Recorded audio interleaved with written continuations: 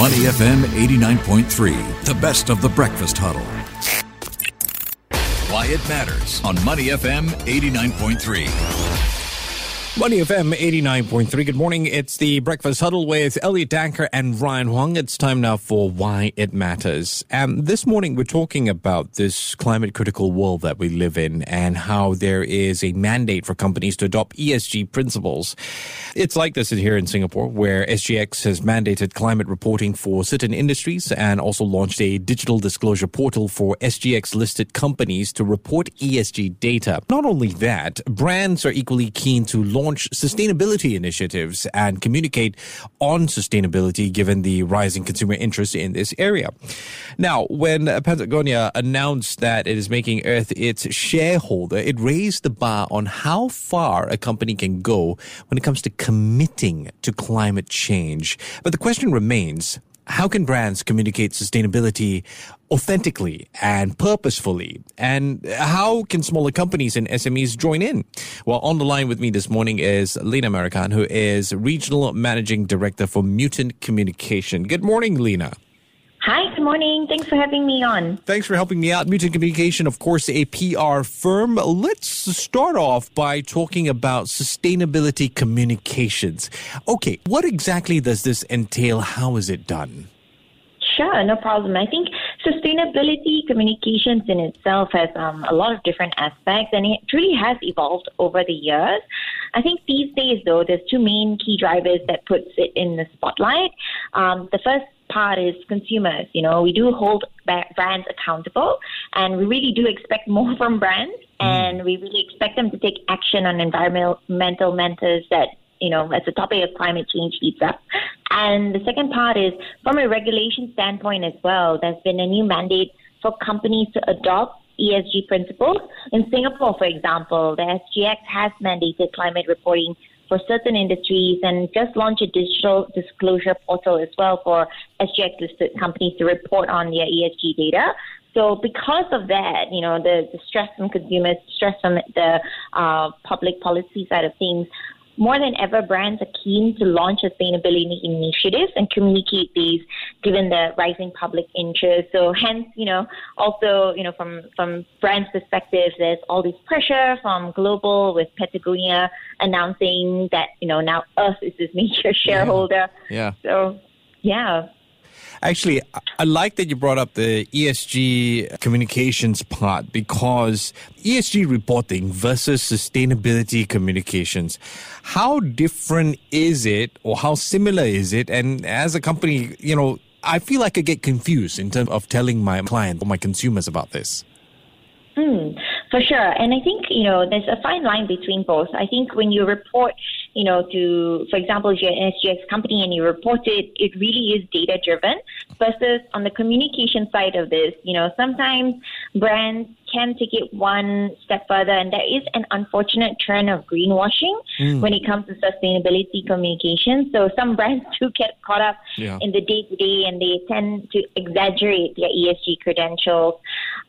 So when that happens, you know, obviously consumers are smart, right? They're not afraid to scrutinize, call out, or worse, boycott, or even cancel any undesirable behaviors. So on the flip side, I think the fear of being canceled also has led some companies, some brands who are doing ESG well, to not disclose their achievements or milestones on climate change as well. So there is a bit of a fine line. There's people who push it too far and those who don't, you know, talk about it enough.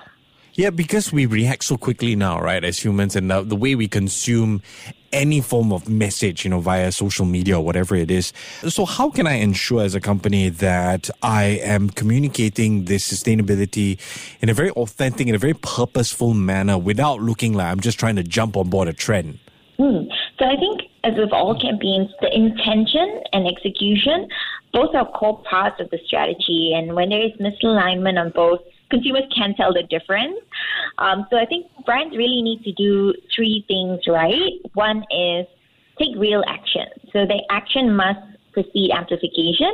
As companies start building up their sustainability divisions, there must be a real change and commitment towards action.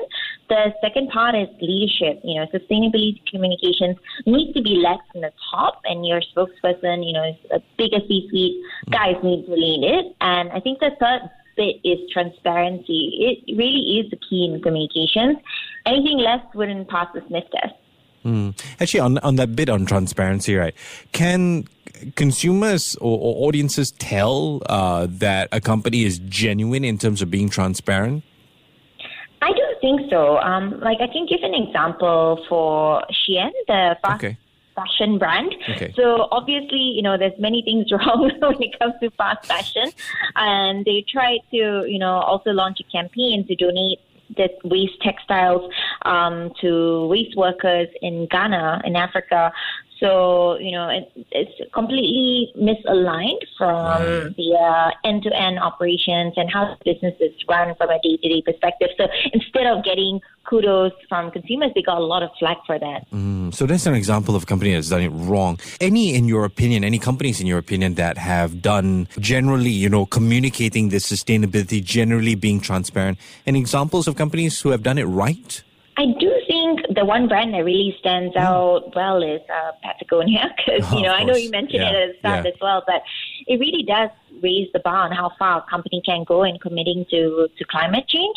So, they started this from early days where, if you buy a jacket from them, there's a lifetime warranty, because they do think that, that jacket should stay with you for life. And now, they've gone the distance in terms of committing the entire company, entire brand to the environment as well. Yeah, that's like gold standard and something we all hope we can achieve one day. Lena, let's talk about how smaller companies like, for example, SMEs, how they can roll out sustainability initiatives when you consider they have limited resources, or they might think, who's going to pay attention to me? What are your thoughts on this? It is tougher, but not impossible. I would say, it really does take the entire company, even at an SME size and level, for departments to work together, because it's not supposed to be on any one department's responsibility. However, they should be an appointment of a custodian of sustainability or a driver for change. And that person does need to work closely with from the product team to the supply chain, manufacturing, operations, finance team, to work directly with the communications team as well, to then talk about, what they're trying to do better. However, being SMEs, obviously, there's a lot of other factors in play, I think, in terms of resources. So I do think the power of collective action would help, though.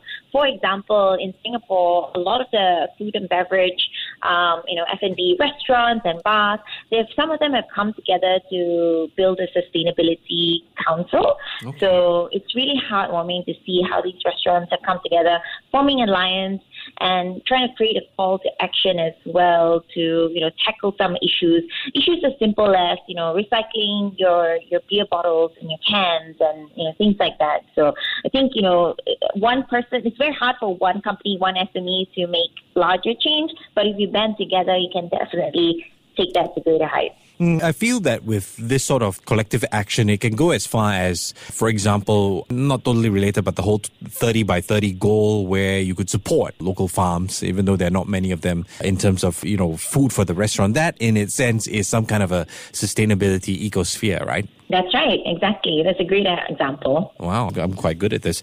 Lena, I like the idea of creative storytelling. I mean, you guys are a PR firm. Communication is so important. Telling the right story is so important. How can creative storytelling amplify sustainability communication?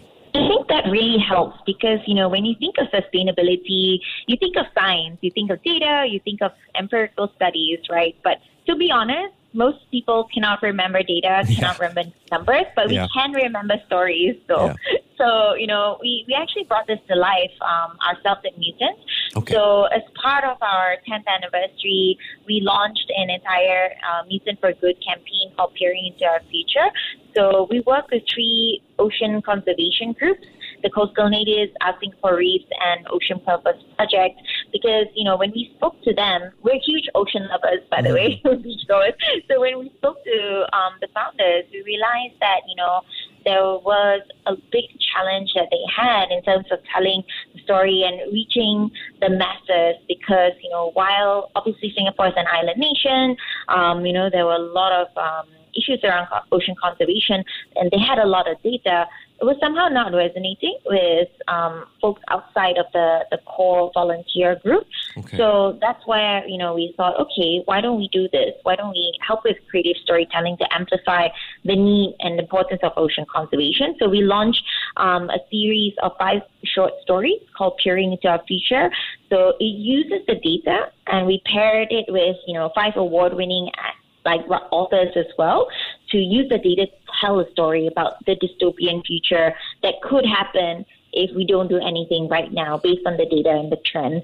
So that's a lot scarier, right? Reading through the stories versus reading the data. Yeah. Actually, as you told me that, I was thinking that, how far can this go in terms of the future of sustainability communications? I imagine that piece would have done well if it was short and on a platform like TikTok, because that's where everyone's kind of consuming information and knowledge these days. Exactly, that's right. So the platforms are really important as well. I think, if we wrote all those and published it in a book, I don't think a lot of people will read that.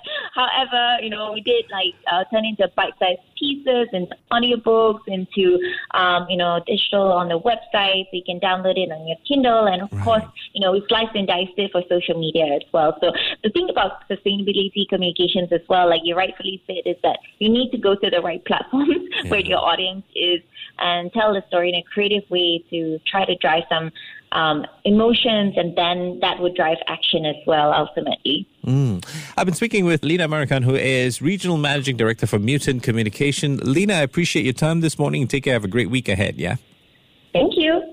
To listen to more great interviews, download our podcasts at moneyfm893.sg or download our audio app. That's AWEDIO. Available on Google Play or the App Store.